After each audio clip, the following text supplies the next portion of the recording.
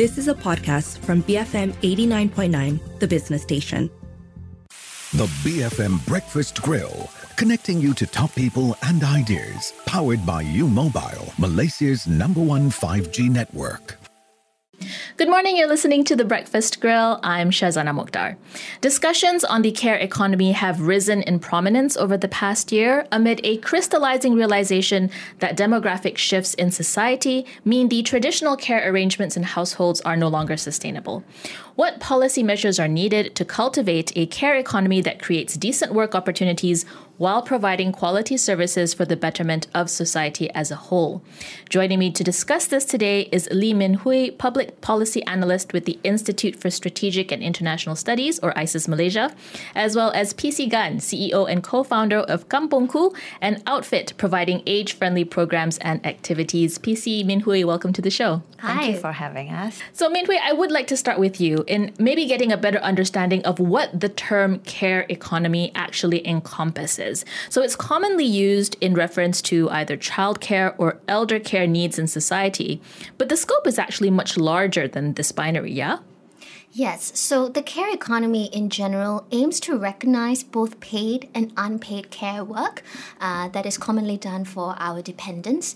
But in the sense that we're talking about, we're looking at childcare and elderly care and also looking at it across a spectrum, understanding that care needs don't stop when a child reaches a certain age and that they don't start back up when someone reaches old age, right? The understanding is that it is a spectrum of care services that people require throughout their lifetime. Now, care work, you mentioned paid and unpaid. It's always existed in the economy, yeah? Why do you think discussions are coalescing around this notion of a care economy, suggesting something more structured or orderly? Right. So I think Malaysia is seeing a lot of demographic changes. Just last year, we became an aging nation, and our old age dependency is expected to rise about threefold by 2040. So that will be a surge in care needs.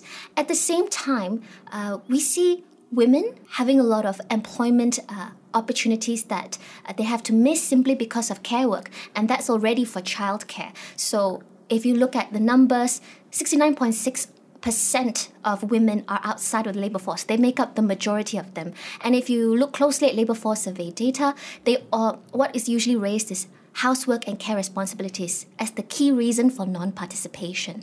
So we see women already struggling with the burdens of childcare. And now with aged care rising, it's going to be a huge economic issue. We're going to have a shrinking labour force and also a decline in total fertility rates. So looking at it in terms of the economy, it's really important because we need to recognize that care work is labour.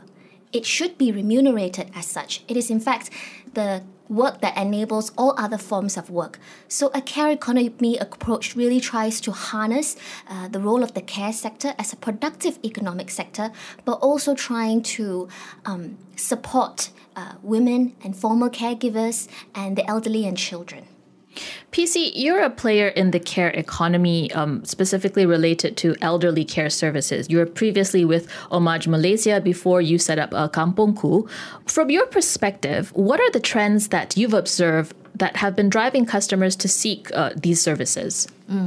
So I think just banking on what Min was saying earlier, right, about the life expectancies that has increased over the years, right? So in the 80s, it was at about 70, and then now it's about 77. Now, that means is that people are actually getting older, and also as you get older, the increase of NCDs, non-communicable disease, also increases. Care of cost also increase.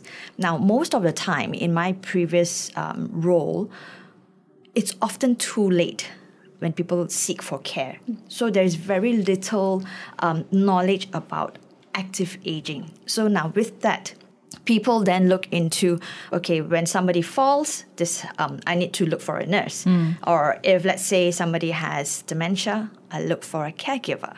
So now all of these things, it's all aging in place at home, and it's usually done by either family members first, and if that person burns out, then they'll start looking external for help. Okay, so we are seeing, as you mentioned, the demographic shifts, the fact that we're growing older for longer, and also the fact that population rates are also decreasing. So the burden of care is also on a smaller segment of society in some ways. I want to tap into what you said about the gender dynamic in care work, Min. And we look at a survey that the ILO did in 2019, which showed that women carry out 76% of unpaid care work globally. If we look at what they do in a day, they spend 4 hours and a half, whereas men only do 1 hour and a half. And I'm wondering how you think this gender dynamic impacts the formalization of the care economy then. Does it make it more difficult because it's seen as the role of women? Does that pose difficulties in formalizing the work and putting a value to it? Yeah, that's a really great question. I think in terms of putting a value to care, I think a lot of countries are really grappling with that. It's a very difficult thing to do, especially because it's bound up with cultural norms and gendered expectations. So yes, the gender roles do affect how we recognize and value care. If we look closely at the statistics, if people outside the labor force, if they were to engage in unpaid care work, or if they were to go into formalized care work, it could result in about 2.5 billion to Malaysia's GDP. So there is a huge value there. But what is the reason for why none of this has really progressed until now when we're seeing major demographic changes? A lot of it is because care work is done at home. It is invisible. And the ways in which our work lives are structured is based on the implicit expectation that there is someone at home taking care of the children, going to do the cooking, going to do the cleaning. And that's why we're in the situation that we are in today. So I think moving forward, these gendered expectations really need to be met with very strong and progressive policy ideals that understand that women have for the longest time carried this burden, and it is not feasible any longer if we want to see further economic development, if we want to ride these major demographic changes smoothly. So in a sense, gender expectations, yes, they do affect how the care economy is seen and valued, but I do think policies can really go a long way towards recognizing it as labor and remunerating it as such. I did want to get your thoughts, PC. Do you see this gender dynamic in your corner of the business, or whether in terms of the customers that come to seek your services, or even in the workers that you recruit, right? Do you see women predominantly feature in this? So I think from a caregiver's perspective, yes, majority, if not, I think, close to 80% then, it's mainly female. But I think my perspective is also that it's a nature of the job, right? So example, like hard labor, construction work, you generally attract the men. But in this type of caregiving work where it's more nurturing, so perhaps that comes more naturally to women. So hence that nature of the job draws a specific gender. So that's my perspective, right? But I think recognizing and making sure that they're remunerated, yes, that's for sure. So I think that's why what we then do is that we make sure that they are paid and they are actually recognized, whether if it's through remuneration, through upskilling themselves, and making sure that they are actually being passed on to institutions so that they can actually get more knowledge. PC, does the traditionally informal nature of care work complicate efforts to value these services in the formal economy? I mean, as you mentioned, Min, we're so used to leaning on mothers, sisters, or daughters in a household for care. Does this then hinder setting a viable market rate for these services from your experiences? Do you get complaints that, why is this so expensive? Or how have you navigated that, I suppose? So I always think that, falling ill or just being sick is really not for the poor because it is expensive, right? I mean, take a look at if somebody were to come out from operation, it comes out to 5 figures.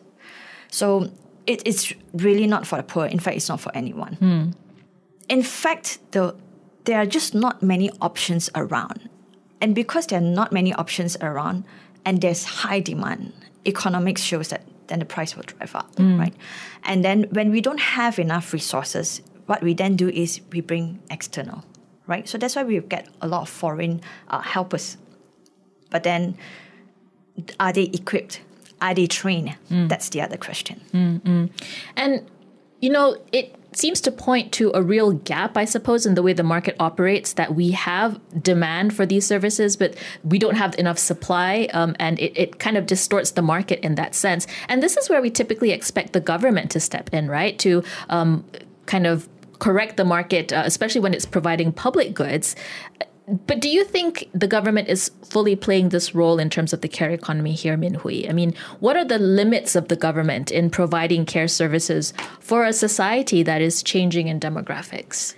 At this stage, Malaysia is only beginning to toy with the idea of a care economy. So, yes, in many ways, our care institutions are not adequate and are not sufficient enough to really deal with the surging care needs. Now, the government is starting this pretty late. But the good news is that there is some movement. There will be a senior citizens bill coming out next year. And the recent Madani economic framework that was announced by Prime Minister Anwar Ibrahim also raised the idea of a care economy and focused more on childcare initiatives in that sense. So there are many limitations, and that's why we see care only being looked at now. Number one, when we think of care, we think of welfare. Social welfare. And we also know that Malaysia as a welfare state, we are very linked to a lot of Confucian ideals. So we see care as something that the family or the individual takes care of. It's not something that the state normally provides. So that's one of the major perceptions undermining how we look at care. Number two, because of the way we look at care, we don't also integrate it into our economic considerations. We don't collect data on care. We don't know the size of the issue. Right now, to be very honest, a lot of the researchers are working based on estimates. What Malaysia needs is a national time use survey, which really goes down on the ground and collects data on how much time is spent on care work in a day. And once we have those numbers, it'll be easier for policy to pinpoint what are the gaps that need to be addressed and things like that. And finally, Malaysia also has to confront the fact that this is a major investment that will require a lot of resources and funds, something that we may not be prepared to do given our fiscal situation, our coffers and things like that. So in the long term, we will have to think of new ways of potential taxation, of collecting resources, and also think of care as a long-term investment that will result in savings in the future in terms of less healthcare crisis when it comes to the aging, in terms of less women dropping out of the workforce and continuing to contribute to the economic health of this nation. So really, a lot of it is bound up in our perceptions of care, but also a lot of it is due to very practical constraints. I would like to bring you in, PC, in terms of what your observations have been of other jurisdictions, because when you were with Omaj, they operate both in Singapore and Australia. I'm wondering about how would you compare the regulatory and business environment for elder care services in those countries with Malaysia? What are the differences that make it easier or difficult to operate in one space or another? So the one starking difference, at least I see, and I think we should actually look at some of these best practices, right, is the way how they are looking at retirement schemes. I'll give you an example. In Singapore, they have CPF. A portion of it goes under MediShield, which is insurance. So what this means is that my retirement funds, a portion of it takes care of me when I'm old. Whereas over here in EPF, by the age you're 55, you can do a full withdrawal. What you do with that money, it's entirely up to you. But if somebody else falls sick, do we still have that funds? We don't know, right? So in both Australia and Singapore, they actually have got this insurance element within the retirement funds. And I think that would actually help in terms of helping with the cost of care, and it actually helps with, or at least lighten the burden for the children and for everybody else. So thinking of retirement funds in a different way, having the government ring fence part of your savings for this purpose. Correct. So I think in a recent budget, our Prime Minister actually suggested to have the third account where you can withdraw anytime, anywhere, right?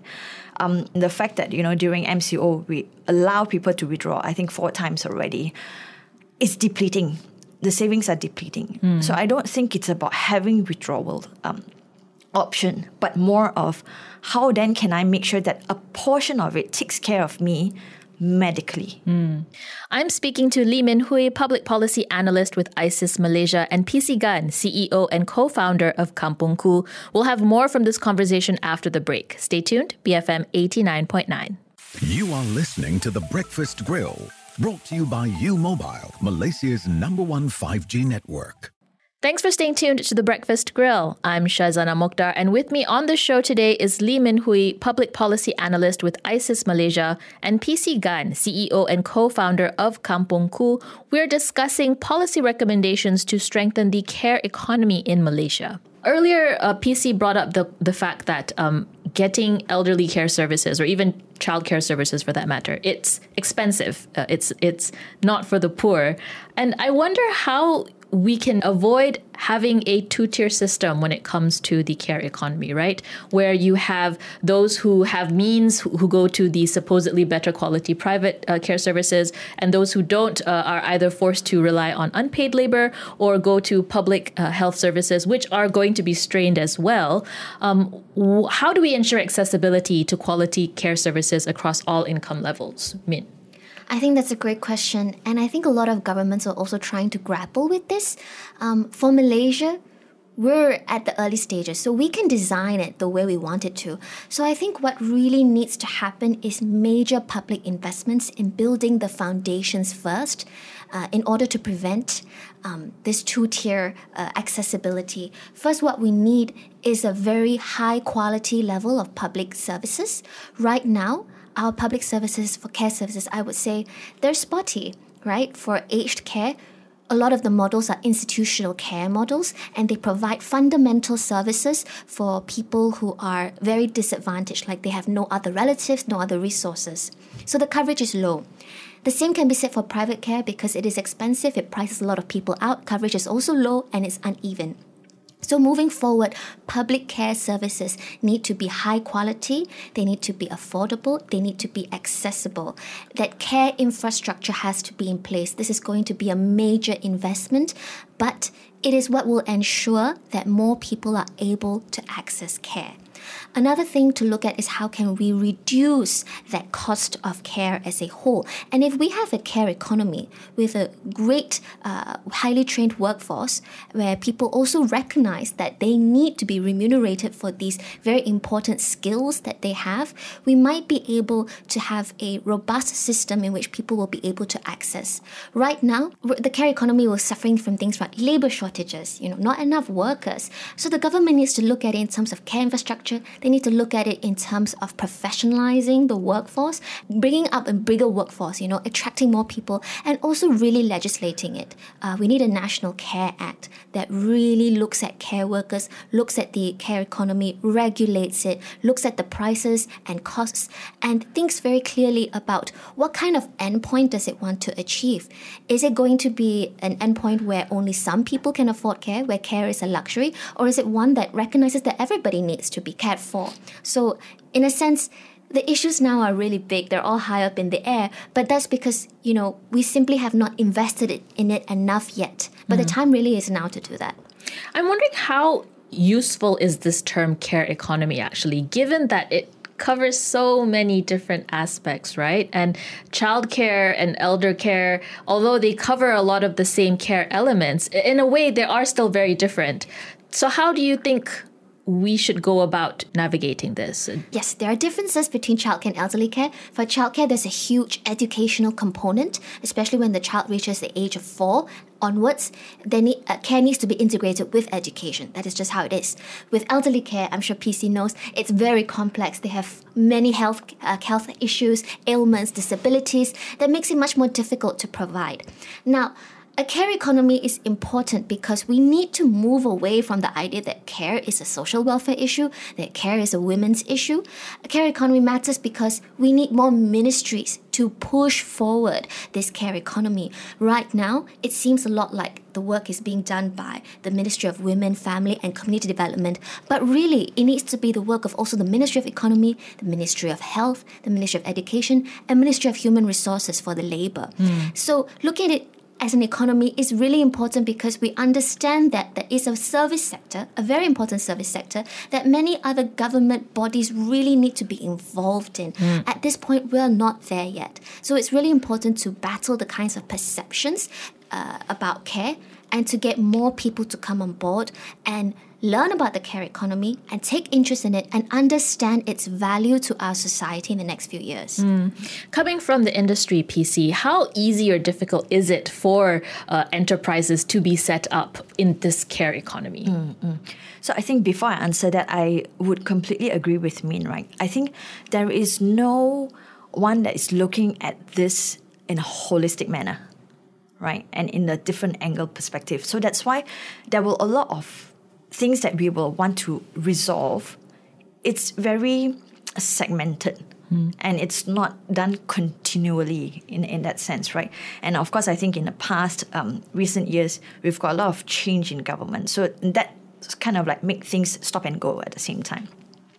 Now, I think when we talk about the lack of resources here in this case, agree accessibility is something that we need to look into. But with the lack of resources, that's why we do have a lot of startups, enterprises that comes in. Because why? We want to bridge that gap. Now, that gap of accessibility, again, when tech is involved, we require connectivity, digital infrastructure. And all of this, you can only have it in the urban area. So then I think the way I would want to position it is that, look, we have got limited resources. If most of the funding is coming from the government, then let's join hands, right? Connectivity, startups, it will be focused on the urban area. Sure, we've got all these telemeds. Do remote management, but have it for the urbans. Government can then start looking out at further suburbs, rural, right? Then that way, no one is left behind. So yeah, there isn't a need for two people doing the same job, which is looking at the urban. Government shouldn't be competing with the private sector in markets that are already where there is a market for it, right? They should be covering the gaps for that. Yeah. So, I mean, if you take a look at MCO, right? So we spend a lot of money on creating that app where everyone needs to look at that app, scan that app. Where is it now, right? When it can be leveraged on what is already existing in the market.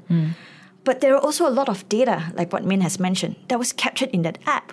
Right? So all this data, we would then know the consensus. Who are the people that's in Malaysia?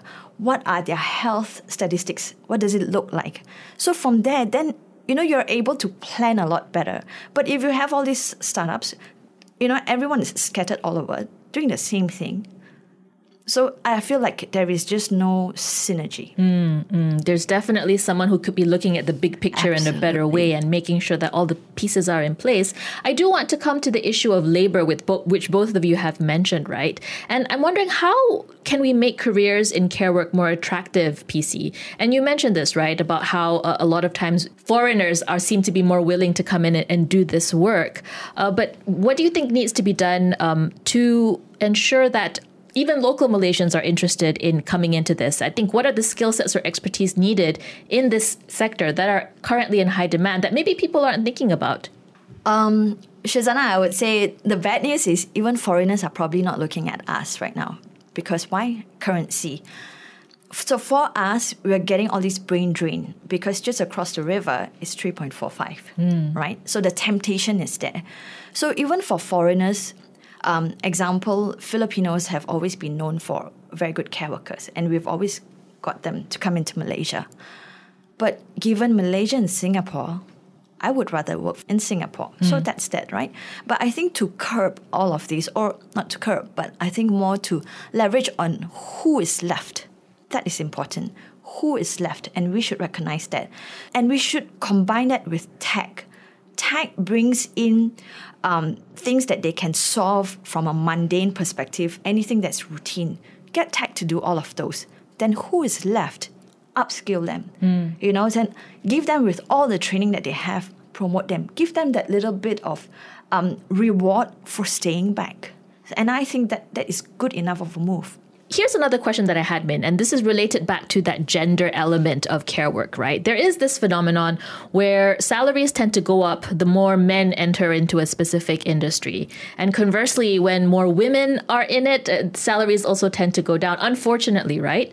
How do you think we can make the representation in care work more equitable between genders so that that would also, I suppose, help with these salary trends? Right, I think you bring up a great point. Yes, care work is essentially a feminized occupation, and we know that a lot of feminized occupations are not valued. It's very interesting because when we think of gig workers, we think of Grab drivers or Grab delivery riders, but really care workers are gig workers themselves, right? And a lot of them are women. But when we think of gig work, we always what we do is we target our policies to, these Grab drivers and things like that. But that really cuts out a large amount of women who do this care work quietly with very little access to social protection, very little access to more career progression. So I think this lies, for me, I come from a policy perspective. I think a lot of it needs to come from legislation. People have talked about raising the status of care workers. For childcare workers, it may be the case that they would have to raise the status to the level of teachers, school teachers, because they play a major educational component, right? And then when we look at elderly care workers, it's about raising their status to healthcare workers because it plays a big preventive health role, right? So we really need to think about how care work is seen and how care work is once again remunerated. This is really important because if not, we will still fall down to the same traps of care work being invisible work that someone in my house, my mom, my daughter will be able to pick up anyway. It's not a big deal, right?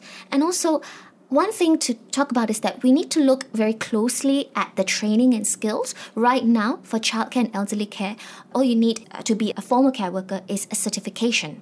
And the certification is provided for by certain bodies. But moving forward, other countries have already started programs where, you have a diploma in childcare, a diploma in childhood care and education, diploma in elderly care, or even higher education courses for that. We really need to start thinking about bringing up those training and skills opportunities so that these skills can also be recognized as such, right? So it really is a whole of economy affair. The Ministry of Education really plays a major role in this, but it really is going to take some time for all of these structures to come into place, and we're only beginning to raise awareness on these issues. All right. In the minute or so that we have left, maybe we can end with both of your top policy recommendations or what you think the government should prioritize in order to push this agenda forward. Yeah, we already hear signals from the government, which is encouraging. They're looking at it. But what do you think they need to focus on in the short and medium term in order for something concrete to materialize? We can start with PC and we'll end with Min. Okay, sure. So the first one I would always want to look into is retirement scheme, because that portion will help us to determine what sort of quality life we're going to have.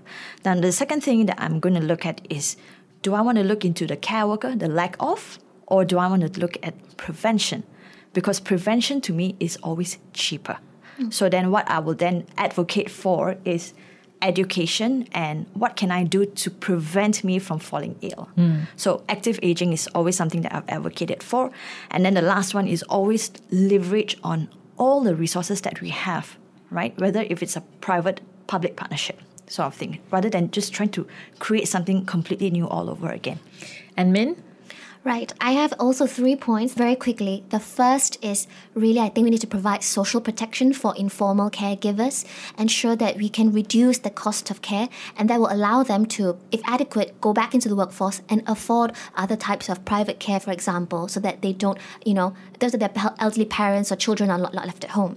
Secondly, I think we need to think very critically about the care services that we have. We need to diversify them. Think of home health aides, home nursing, community-based care, types of care that can be tailored to individual circumstances that allow people to still care for their elderly if they want to, or their children, but have those kinds of services to cover them throughout the working day while they're away. And thirdly, I think we also need to look very critically, once again, at legislation and professionalization. I think until we do not progress on getting more workers into the scene, creating that ecosystem, that infrastructure, there really is no care economy to speak of. Yeah. PC Min Hui, thank you so much. Such a fascinating conversation. So many useful insights that hopefully we'll be discussing even more moving forward when it comes to the care economy. Thank you, Shazana. Thank you very much. I've been speaking to Lee Min Hui, Public Policy Analyst with ISIS Malaysia, and PC Gan, CEO and co-founder of Kampungku. This has been The Breakfast Grill on BFM 89.9. The BFM Breakfast Grill, brought to you by U Mobile, Malaysia's #1 5G network. You have been listening to a podcast from BFM 89.9, the business station. For more stories of the same kind, download the BFM app.